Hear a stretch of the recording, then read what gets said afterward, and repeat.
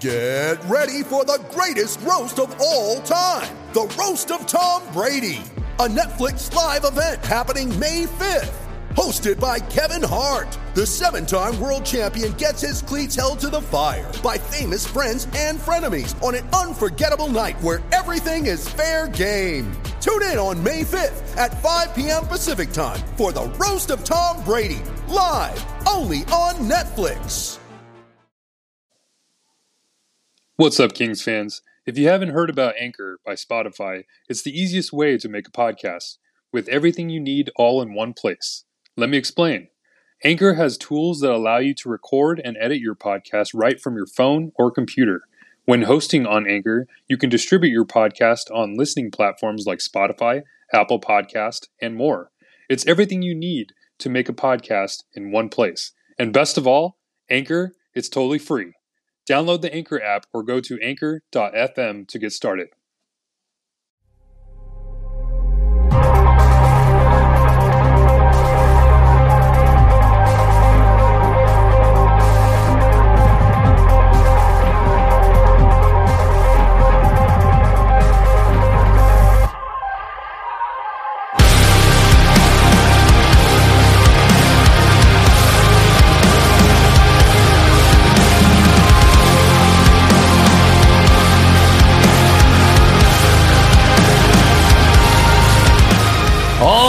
Welcome in, everybody. This is another episode of Making It Rain. As always, with my esteemed colleague, Joe. How you doing, my man? Wonderful, Randon. Wonderful. Ready for another live episode. How we doing? I'm doing pretty good. Just ate dinner. Had a little spicy chicken or whatever. I think I made it a little too spicy. Not as spicy as the Rain were this weekend with all those goals, but up there a little bit. Mouth is still burning. They were buzzing, too. Minga. What's that, 13 goals in 2 games? That's not bad. That's pretty good. That's not too shabby at all. I would be pressed to find a 2-game span for the rest of the season that's probably with that many goals in it. But we'll hope for that and see if they can duplicate it later on. But it's been a good week. A lot of transactions going on with the Kings on their road trip. Kings starting the Rain are going to start a big tilt here with a Wednesday, Thursday back-to-back, then Saturday, and then Monday again against the Barracuda. So 4 games in a short span, and so we're going to see if they can make up some points on the Stockton Heat. Right now, only 5 points behind in the standings. You have, some different leaders and everything like that. Again, first in power play, 8th in penalty kill, but as we alluded to with the scoring, they actually raised their power play up 2.9%. just in those 2 games for the season total. So definitely a good weekend, and we will get to that. We're going to start with a different avenue here with taxi squad transactions.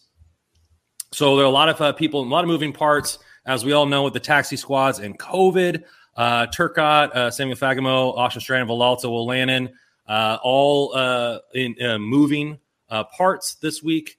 Rain got 2 games coming up. Maybe they're bringing some other players up. Maybe they are getting, Athanasiou off of the injury report. He's been practicing for quite a while now. What do you think about these transactions? And do you think it's a little bit more than paper? And then if there were a player to get optioned back to the Rain, who do you think deserved the most shot to get called up again recently? So first of all, it's going to be tough for me to I'll be careful in terms of speculating if what's paper and what's a real transaction, because it's really hard to say, particularly when the teams are on opposite ends of the country and determining who's going to go where.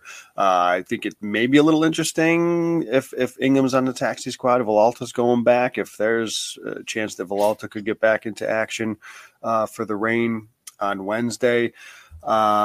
So that's one option, I suppose. In terms of a call up, I think we're going to touch on this player a little bit later. But he's not part of the taxi squad, Jared Anderson Dolan. But anyways, I think personally, the player that I would like to see in the lineup a little bit more often in place of Olli Maatta is Christian Wolanin. I kind of like what he brings to the game. I think he's a pretty good underrated puck moving defenseman. Nothing flashy, but I think he can get the job done, and I would prefer to see that. I honestly, though, like up front, what changes are you making? they've dominated the last couple of games, really. Look at 5-on-5, the way they played against the Rangers. So they lost the game in a shootout, but they controlled that game once again. So I don't know that there's any reason to change anything other than people wanting to see young kids. But at the end of the day, I don't know what I'm changing there from that lineup. So that's I mean, I think sometimes you got to make changes, just to get players some ice time, like too many games on the bench, leads to a little bit of a rust. And so, rotate Will Lannon in, when Marvari's up there, rotate Marvari in for Mata, game here, a game there. They put, Grundstrom back in as soon as he got back, even though Turcotte wasn't playing badly, to get him to shake the rust off and he showed that he could score. So a little bit here and there, but you're right. There's really not too much. Now that Kempe's back, there really is only one spot available with Byfield at 3C now. Is who plays left wing is the only rotatable spot, because it seems like everybody else is pretty much put a foothold on where they're at. You're not going to – I don't think you see Brown sit a game with, how long he's been on his career. Trevor Moore is super hot. And that fourth line is cooking, more than my hot chicken this afternoon. And so I just don't really think there's a spot there. And so, realistically, you're looking at if Lemieux gets, suspended or something like that for his little actions in the game. Nothing's coming down about that yet, so we don't have any idea. But then maybe you see Turcotte or Kupari, slot in there. I know Turcotte got loaned down, but, that's only one transaction. But it's a cross-country flight, last-minute type stuff. The only thing that interests me is that the game tomorrow for the Reign is early. Yeah. It's real early. Very true. Even if somebody played it in that game and then got on a flight, they could probably make it to New York in time if there was a COVID or something like that test that was last minute or something like that. It wouldn't be impossible. I know to play 2 games in one day would be pretty hard, and that's why I would envision Kupari getting the slot if it's a forward. But to have another taxi squad member for the weekend wouldn't be impossible to send him back on a flight. So we'll see how it goes. Most of the stuff has been paper. We said with the Kings, the same thing with the Reign. Don't want too much rust to build. There's nothing wrong with sending Samuel Fagemo and Turcotte down to play a couple games. Maybe they're sent back to New York for the weekend or something like that. Who knows how they're viewing it. But for the most part, you don't want a lot of those young players sitting for too many straight games because development it only comes by playing. I think if you're the Kings and they're obviously now in a playoff position and a playoff push, I don't want to say that they should be a team that goes all in for the playoffs in terms of their sacrifice in the future. I think my opinion on that in terms of we're still looking to build for the future. But as long as you have these guys, the Grundstroms, the Moores, the Athanasius, the Lemieux and Lizotte, as long as they're here, they're playing well, play them. And there's no reason to take them out of the lineup just for the sake of playing Turcotte or the sake of playing Fagemo. It doesn't make sense. Put them in Ontario. That's where they should be. And let them play hockey. I know the taxi squad situation allows them to do different things, but if they can get them playing on the ice a bit more in Ontario, do it. And I think the next catalyst will be when Athanasiou does make his return. Where does he go? I presume maybe he slots back into second line left wing. And then now does Moore slot into where Grundstrom is, which again just slots other guys down in terms of those young kids. So I see no reason to keep them, in flux. I would get them on the ice in Ontario. Again, I understand the taxi squad. Things are a little bit different right now, but I don't think there's any reason to necessarily force feed them into the lineup. Yeah, I mean, and then if you get Elias Anderson back, you could almost see Kupari going down to the Reign just so he's just not on the bench, for consecutive games just to get some work in. So we'll see there. But, speaking of getting players back, you're going back from injury here for the Reign. And, the Reign got some key players back over the weekend. They got Kachev, Thomas, and Sodergran back, some from injury, some from COVID. What were your thoughts on how they played, and how, will these, how will they help the Reign, with the roster that they already have? Well, I think, first of all, given the guys that have been in Los Angeles, so with the taxi squad and, with the Kings and obviously Byfield's call up, it's a good time for these guys to kind of come back into the lineup.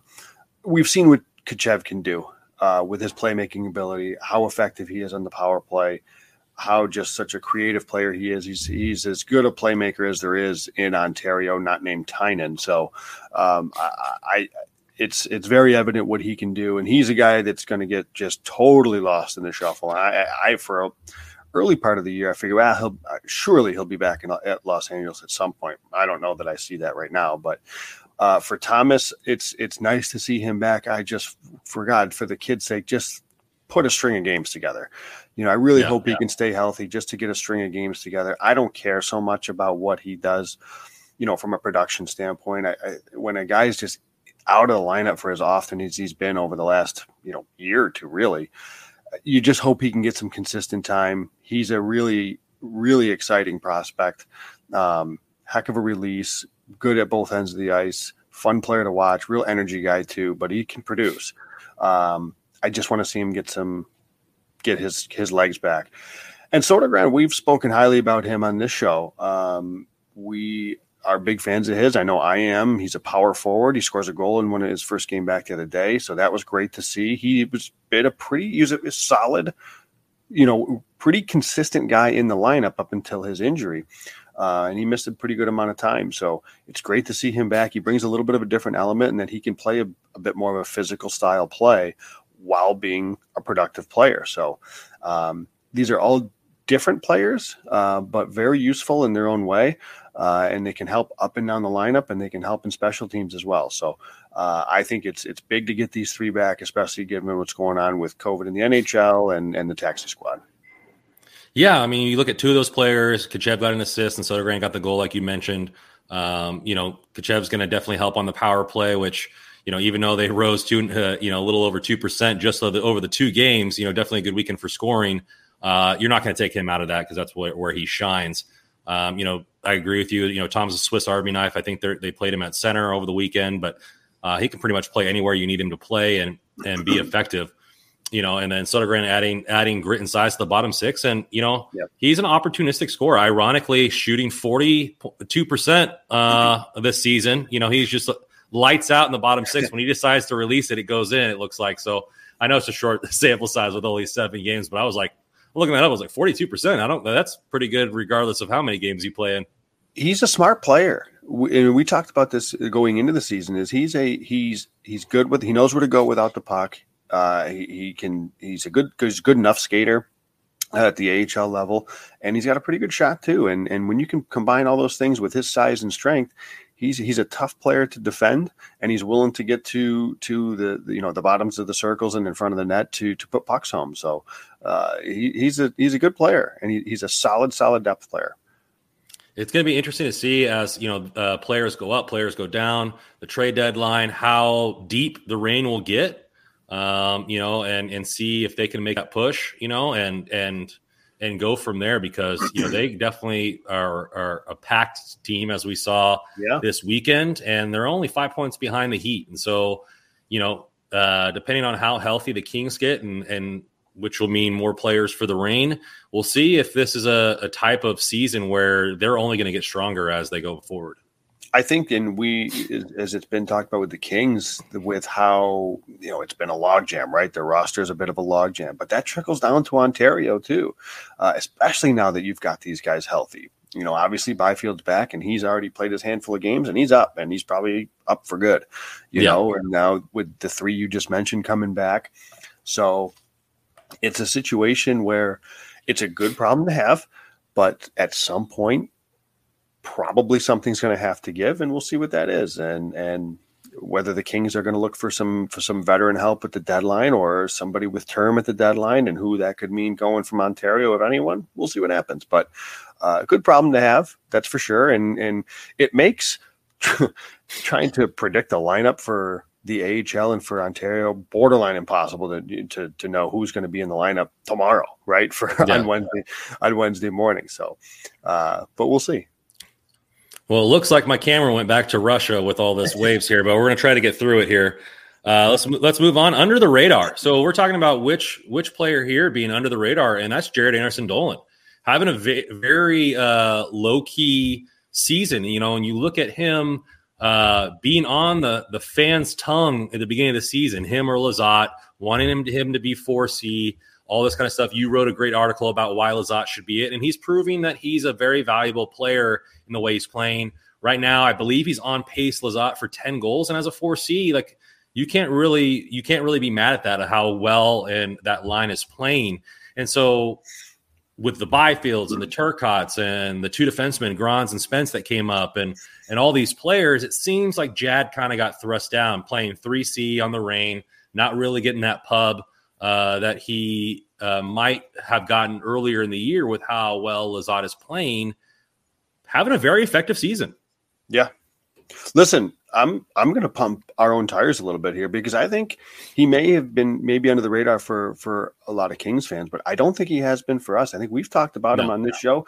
In my opinion, other than Ferk and Tynan, who are on totally different stratospheres, Jared Anderson-Dolan has been the most consistent and the best forward in the Ontario lineup. He's been the third best player on the team all year. Yeah.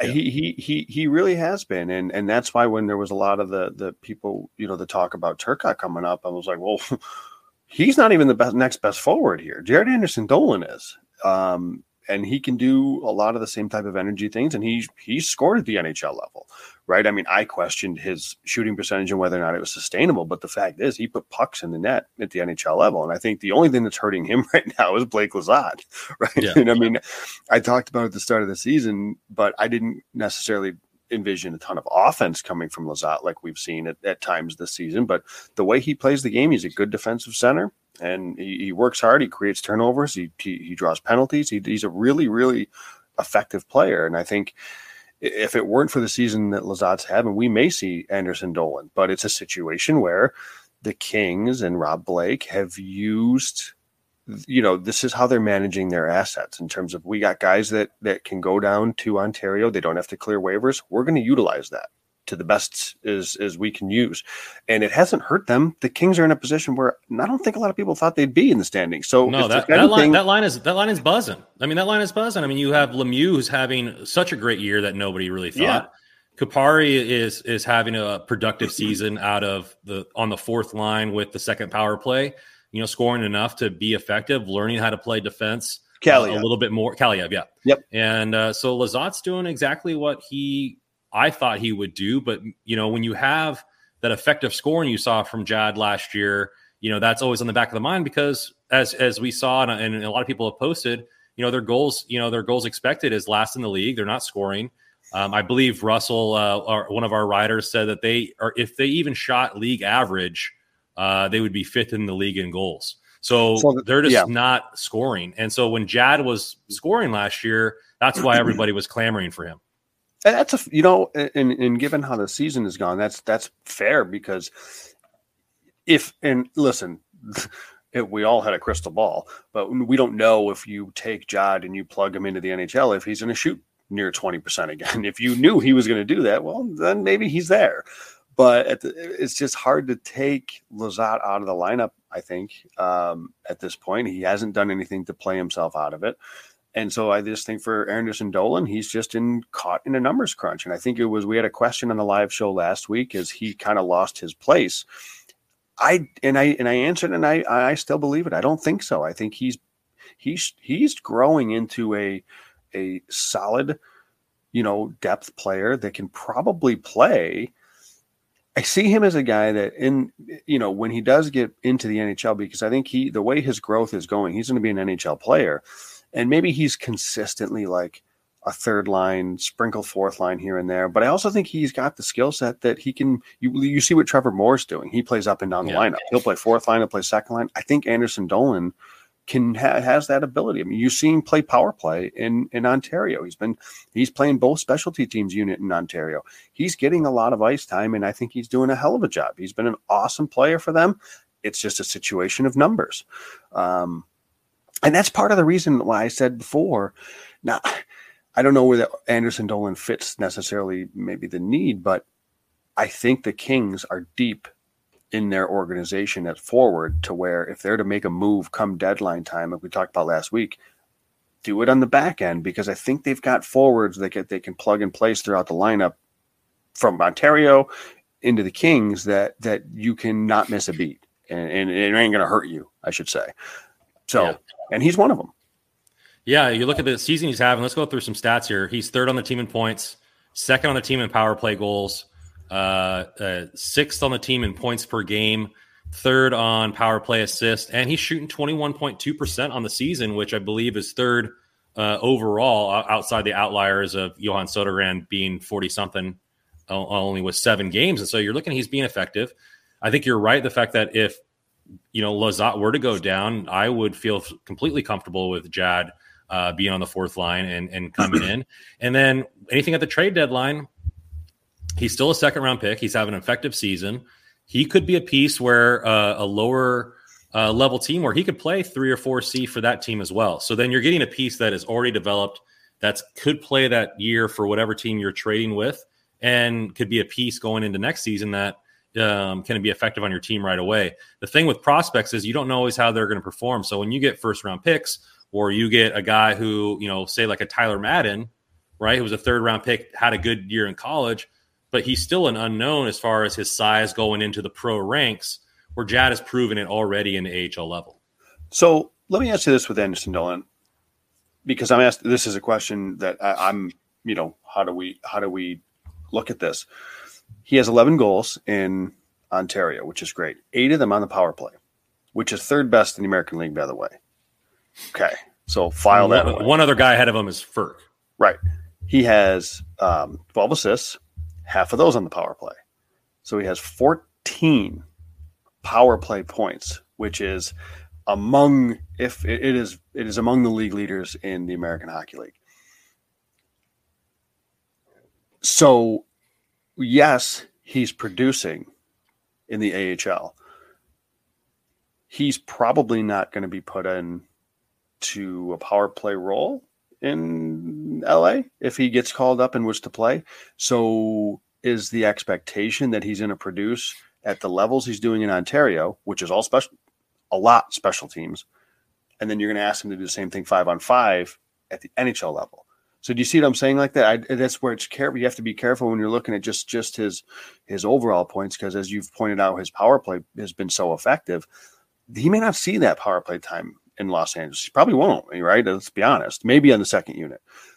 So I don't know if it's fair to say, well, look at how well he's performing in Ontario. He can do that with the Kings. He did it last year. Well, it's a lot of special teams right now in Ontario. I don't want to take that away from Anderson Dolan. It's just, let's not just say he can do it 5-on-5 in Ontario or in Los Angeles if he were to get called up. You see what I'm saying? Does that make where I'm going? No, I get what you're saying. And I think you're looking at, will Todd McClellan use him the way he's being used in the Reign?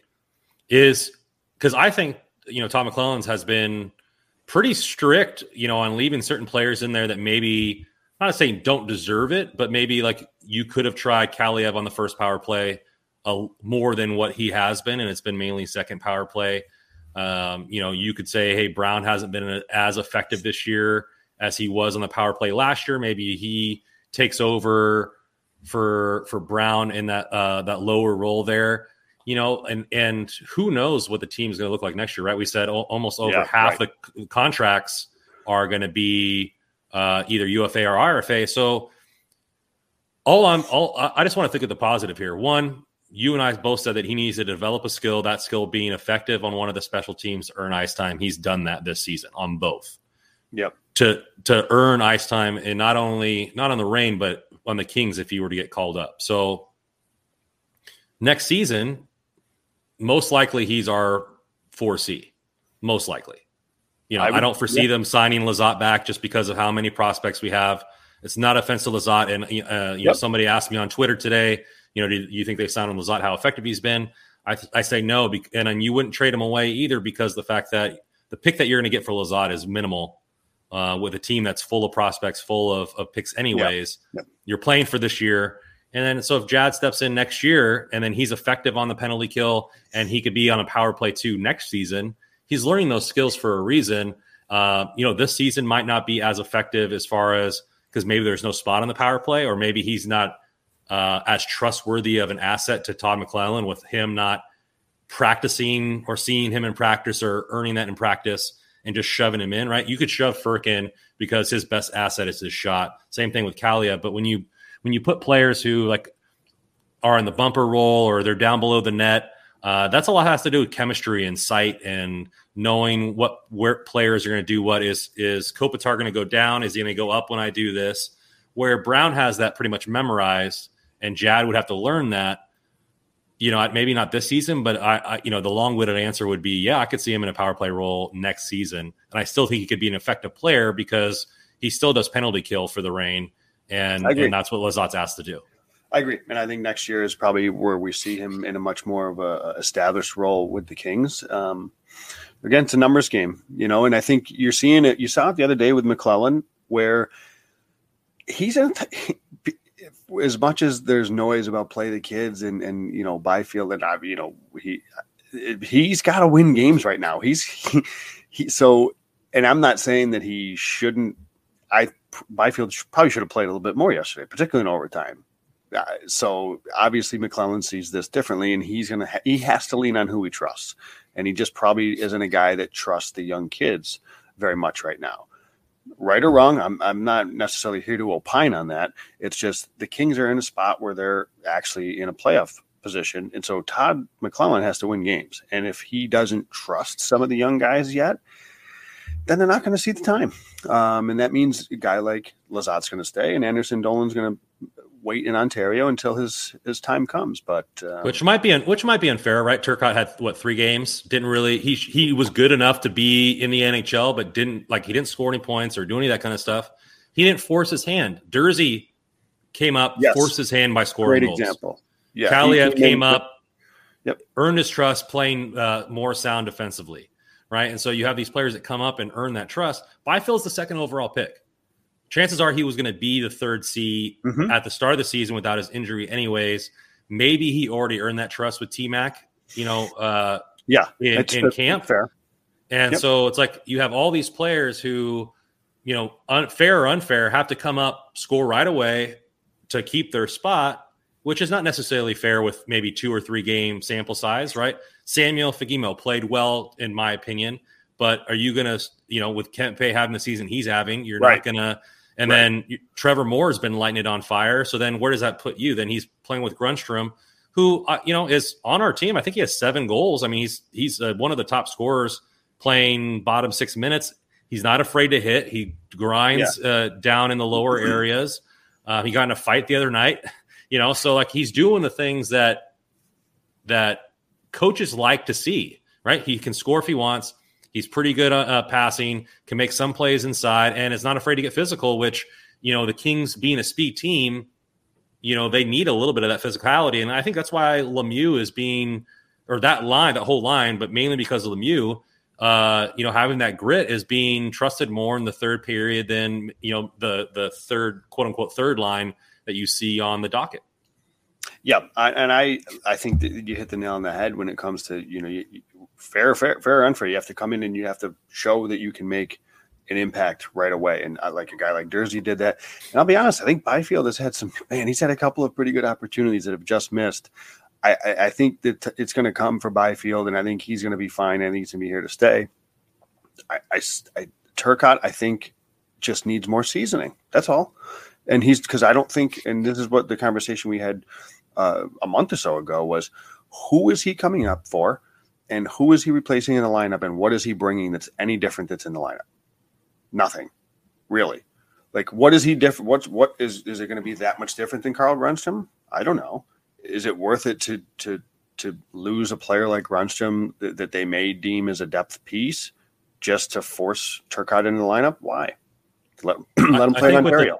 With the taxi squad, and I know the regulations for COVID have went down, but it's still a fear of losing a player for 2 or 3 games. And then, you send a player like, you send Grundstrom down. He gets picked up on waivers. I don't think he's waiver exempt. And then somebody gets COVID, and then you're bringing up another guy, and then the Reign are depleted. So I think they're just playing right now. And, we'll see if the package, for Chychrun or whoever else they're going for, or if they think that, a player like Jared Anderson Dolan or like, Samuel Fagemo or Martin Ferk are so hot down there that they feel okay trading away an Athanasiou or Elias Anderson to make room. But they got to earn it. And like Kupari, when he first came up, had a good start, right? He was in the center circle. He was over 53%, had a goal and a couple assists in his first, couple games there. And then it was just kind of stale. And so I think you look at, okay, well, Byfield is ready to go. Let's give him a shot. So it's a really tough situation. I want to see all the kids play as much as everybody else. But now that we're in second place, I want to win more than anything else. So, if I have to wait another year, which is kind of bumming me out, this is having, the number one prospect pool for so long, and you want to see these guys come to fruition. But we're seeing it on the Reign, and that's who we're covering. We're seeing all these talented people there.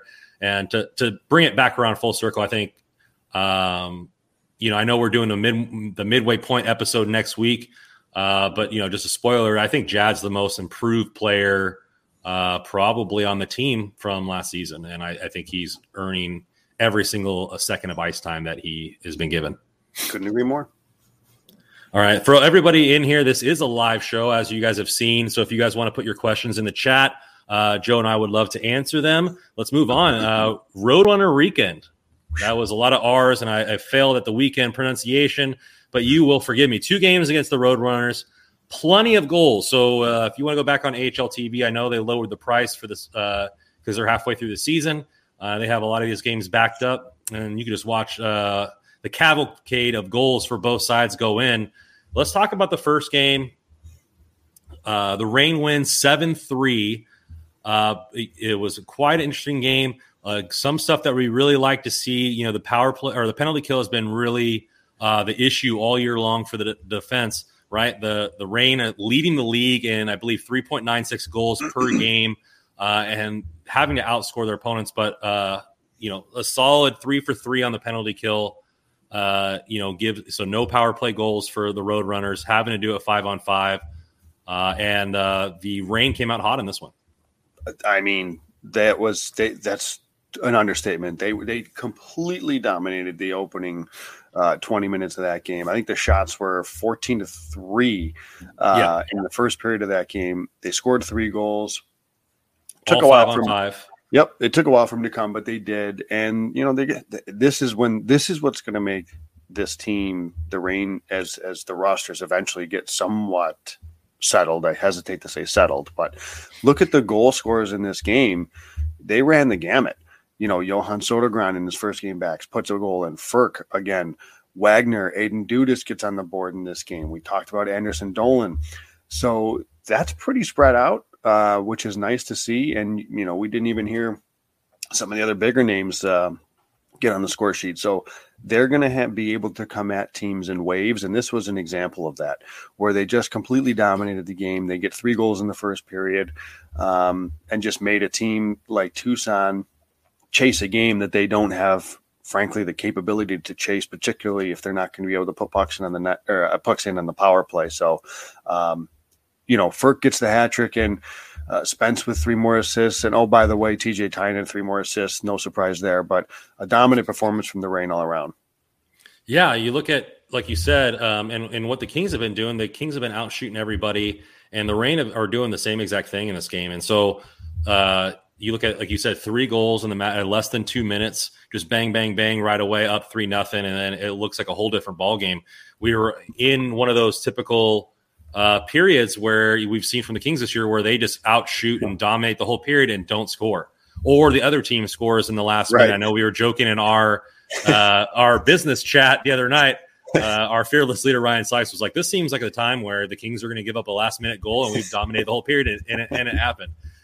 The Reign did not let that happen. They put the foot on the throat in the first period and justified the outshooting them 14-3.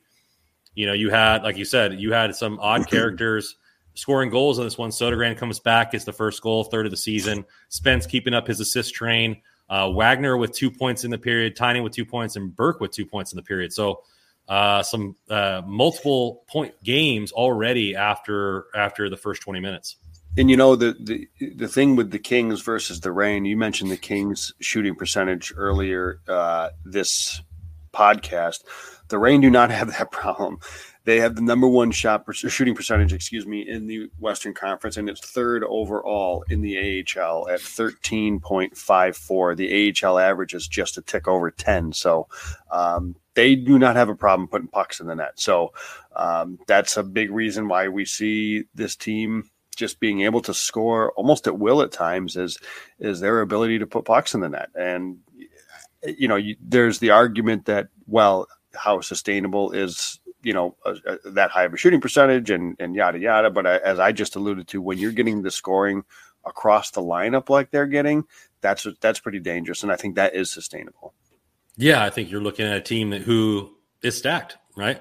Play the kids. Well, if they're not playing the kids on the Kings, they're all down here. And so, it's going to be something that we're going to see more and more of as the rosters get packed. I mean, not to beat a dead horse, but if the Kings get healthy and towards the end of the season, and if no moves are made, you're going to see a very stacked Reign team going into the playoffs where they can definitely beat anybody. Moving into the second period, you see Tucson finally get back on the board. We go up 4. We go up 4 with Aiden Dudas, the back-to-back goals with a high draft pick Jan Jenik and then Travis Barron there. So back-to-back. And then, the guy who never stops chugging, Martin Frk on the power play from none other than TJ Tynan and Jordan Spence. Amazing. And again, that's a credit to his power play goal. Spence at the top, over to the right circle on the half wall to Tynan, cross seam over to Frk, one-time goal. Shocker. We've seen it a billion times this year. But again, credit to Spence. That was Durzi's spot, and Durzi excelled at it. And Spence has just stepped in almost seamlessly. He's looked so good. Jordan Spence has, and I can't say enough about him and how good he's looked this season. And it's great. It's great to see the production come with it too, right? I mean, sometimes you see guys playing well, but now he's also producing. He's a weapon on the power play, so it's great.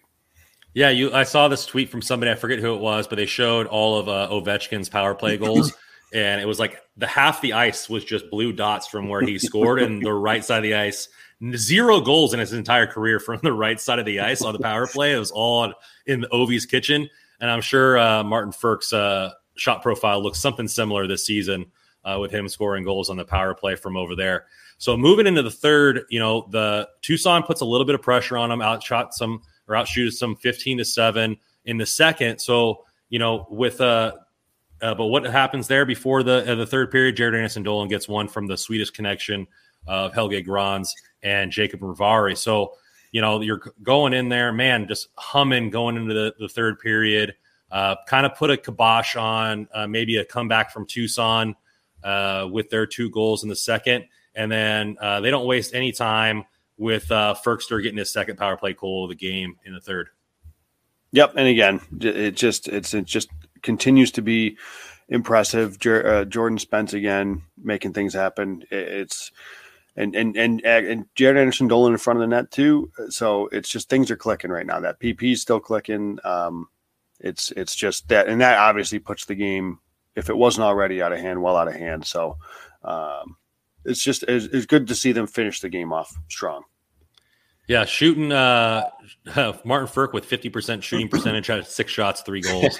First star of the game with 3 goals. Tynan had 3 assists, second star of the game, and Jordan Spence had 3 assists there for the second star of the game.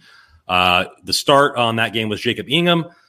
Pretty decent night there, and we'll get to his gameplay this weekend a little later on in a different topic, so we'll move on to the next game there for the Tucson Roadrunners. This one was a little bit closer, 6-5, a little bit of back to forth in the first period, but the Tucson Roadrunners get it started early with Carson with a goal on the power play halfway through the first.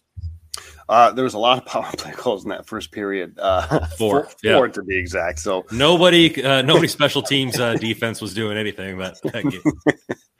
There was six penalties and 4 power play goals, so that tells you everything you need to know right there. And to nobody's surprise, Martin Frk chipped one into a power play goal himself in the first period. So yeah, listen, you expect a little bit of a response from a team gets more or less blown out, you could say, the night before. So a little bit of a better effort from Tucson in the first period, which again I think is to be expected. And Ontario, figured they were due. They went 3 for 3 on the kill the night before, so they probably weren't going to kill much, if anything, in the next day. And sure enough, they give up 2 in the first period. So on Tucson's power play. So again, stuff's going to happen. And the way the penalty kill has been going this season, it's just they haven't been able to string together, games of not allowing power play goals. There's been only a few games this season where that's happened. So unfortunately, that's the one thing that's kind of the dark spot. Killing both clubs. Yeah, it's killing both clubs. Yeah, true. So, familiar aspect here with the Jared Anderson-Dolan getting his 10th goal of the season. So getting back up to double digits. And Gabriel Velarde with a nice apple on that goal as well. Scrolling in the second period, this is when the Reign really push it forward. 3 straight goals. Starts it early with a goal from Cameron Gauntz.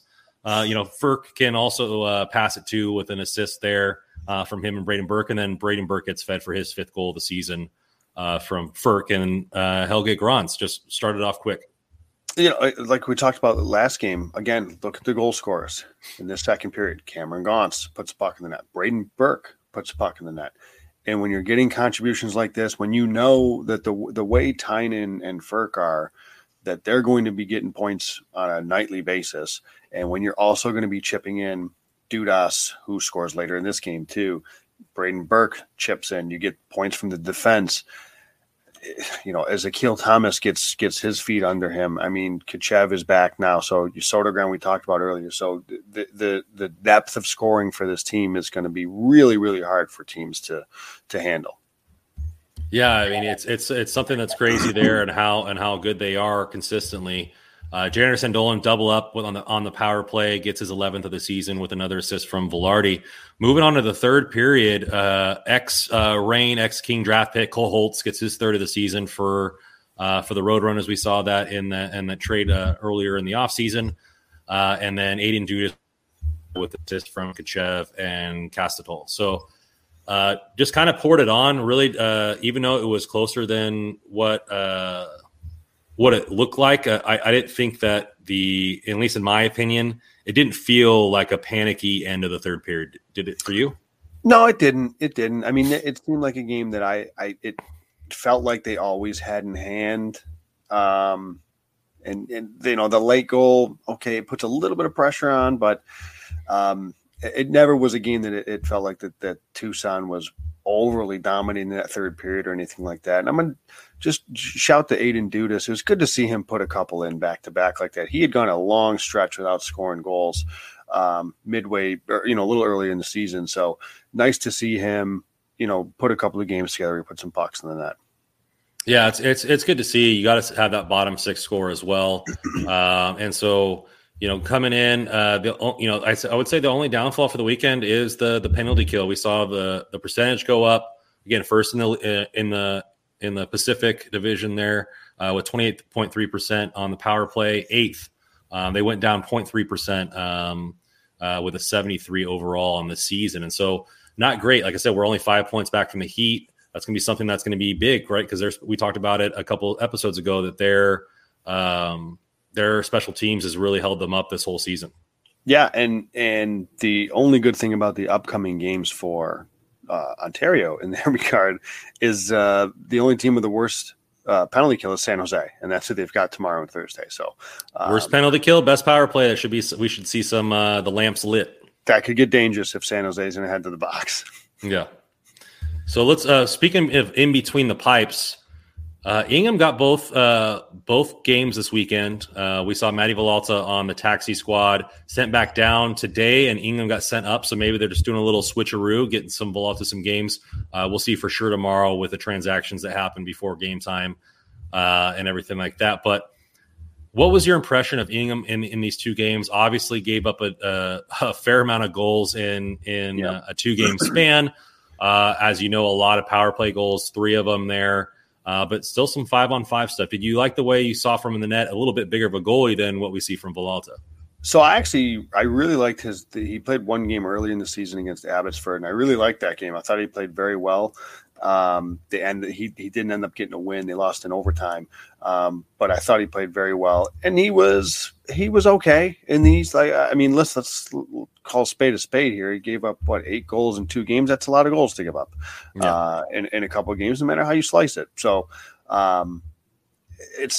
he was fine. I don't think it's anything necessarily to write home about. And if, he's had that type of season in the ECHL, frankly, with Greenville, he's got a .895 save percentage down there. So it's been a little bit of a grind, it seems, for him this season in general. So, I think coming into the season, like looking at the goaltending prospects as a whole, that was a big talking point of there's nothing coming behind Cal. And, I think we've seen some bright spots, right? We've seen Villalta play well. We've seen Parikh kind of step in, and his feet have gotten wet now, and he's played okay. I thought Ingham had a really good first start in Ontario early in the season. The season's been so-so. I'll be honest, haven't watched Greenville, so I don't want to comment too much on his play, but the numbers aren't strong. I'm still waiting for my login and password to the Swamp Rabbits live feed. And these last couple games, it doesn't help. It's a very good point that 3 of the goals were power play goals, and he's playing behind a team that has had one of the worst power penalty kills in the American Hockey League. So that's not going to help him. So, all in all, it was okay. It was adequate. He picked up a couple of wins, which is probably nice to see too for him. Yeah, it's something we talked about. You mentioned it, and we talked about it in the preview for the season episode, back on episode 1 or 2. About how like the goalie position for after Cal Peterson's up in the air, right? They had David Hrenek, who remains unsigned, who had a decent year in college this season. Last year brought his team to the NCAA championship. I forget if they won or not. I should have done more research on that. I apologize, fans. But we have Lucas Parikh, we have Jacob Ingham, Manny Villalta. Nobody's really taken the reins, and I think Villalta got first crack at it because of his seniority.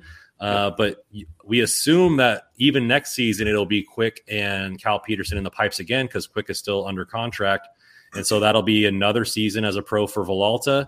That'll be and maybe they won't get a veteran third goalie next season, right? Maybe Villalta is the third guy that comes up. If there's an injury in the upper level, you see Ingham and Parikh get more games there, and they don't sign a Sparks or a Berube or somebody of that ilk.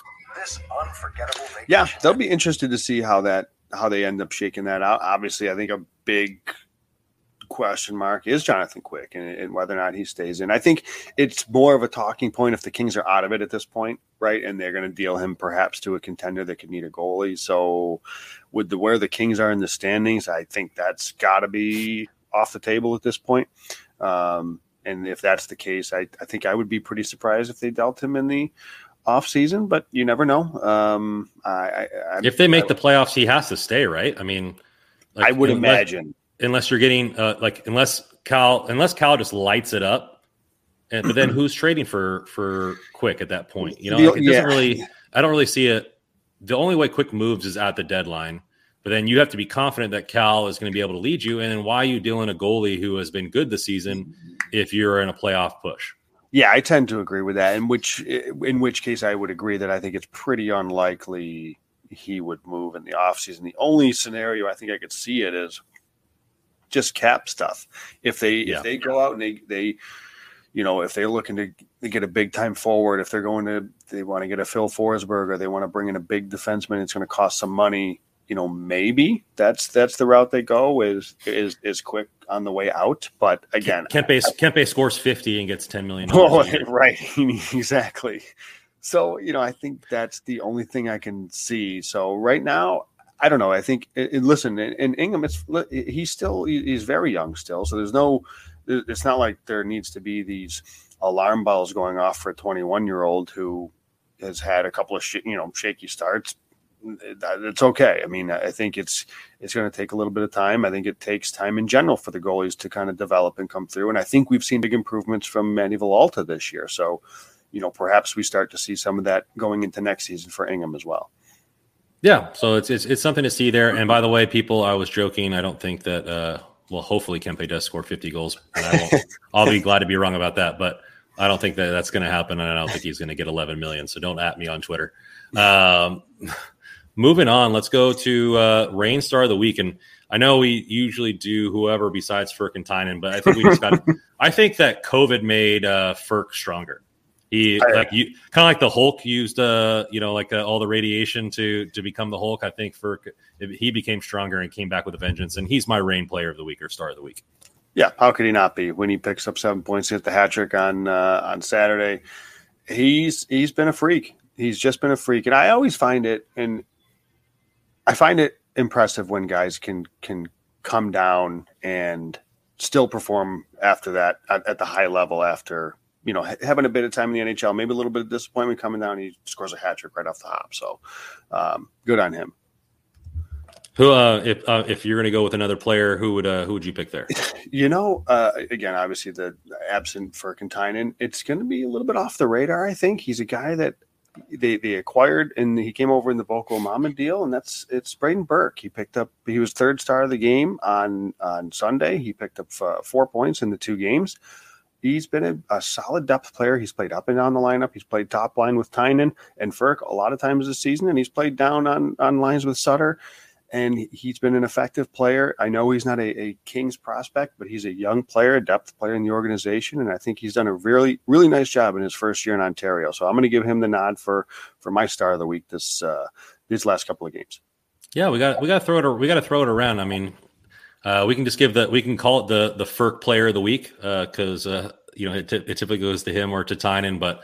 Burke's been very solid this season. Under the radar transaction in that deal, and we'd like to see him. He often plays with the Tynan and Furk line, and getting some rub this weekend with getting rewarded on the score sheet. So that's definitely a good there.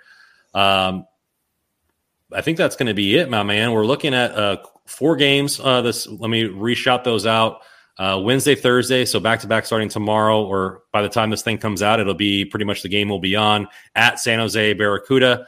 Yeah, you're looking at Saturday the 29th at Stockton Heat, and then Monday, January 31st versus San Jose. So for all you live listeners, the schedule coming up, you can get up early and watch the Barracuda. If you're listening to this in your car, stuck on the 405, then, well, you're too late for the Wednesday game there, and you can look at the highlights. After this weekend, though, I just got to give a shout out. Tynan second in the league in scoring, 6 goals, 33 assists at 39 points. Furk moved out of the top 10 with his 7-point performance this weekend, back into number 5, 18 goals, 18 assists, 36 points. So not just doing it with lighting the lamp, getting the apples too. Absolutely. I mean, it's great to see. It's nice to just look up at the standing or the league leaders too, and see the Reign guys up there. I think that's always nice. Yeah, so we talked about some good ones. Jad getting some nods. Spence getting up there in the assists. Mm-hmm. So a lot of players are starting to develop, hitting their stride. And as we again, I'm not going to say this too many more times because it's just going to be a fruition. Is the healthier the Kings get, the healthier the Reign are going to get. And then what players are going to be coming in after their season's end? Are we going to see a Martin Chromiak help? Sure. He's going to probably be on the third line. Will Brock Faber go pro and play on the right side with Grons and Spence and have that loaded right side there? Who's to know how it's going to go, which players are going which directions? It's going to be a wild ride, and we're here to cover it every week. As always, you can look us up on all of our articles at hockeyroyalty.com. Articles pumping out every single day. Our team is a factory, a machine of content. Going there, we have our Kings content. Another podcast came out today with the guys doing the Kings group. Yep. Next week, we will be doing a midway through the season Kings and Reign edition on 2 separate nights. So I will be hosting both of those. So they will both be live. Come on, ask us our questions, have fun in the chat, which you guys have been doing. And then you can find us on Twitter at hockey_royalty. I'm at RandoCommando24. And where can they find you, Joe? At JW Paterino. So we're always there to answer your questions. Love talking to you guys on Twitter. Love watching good hockey right now. Can't beat it, right? Kings are in second place. Reign are in second place. Goals are flowing, at least for one team. Some more difficult wins for the Kings. But, hey, a W is a W. Points are points. And we got to see some silky mitts from Byfield last night getting the shootout goal. So we got to love that. Well, I'm going to sign off, my friend. Good talking to you, Joe. And as always, go Reign, go. Go Kings, go. Have a good one.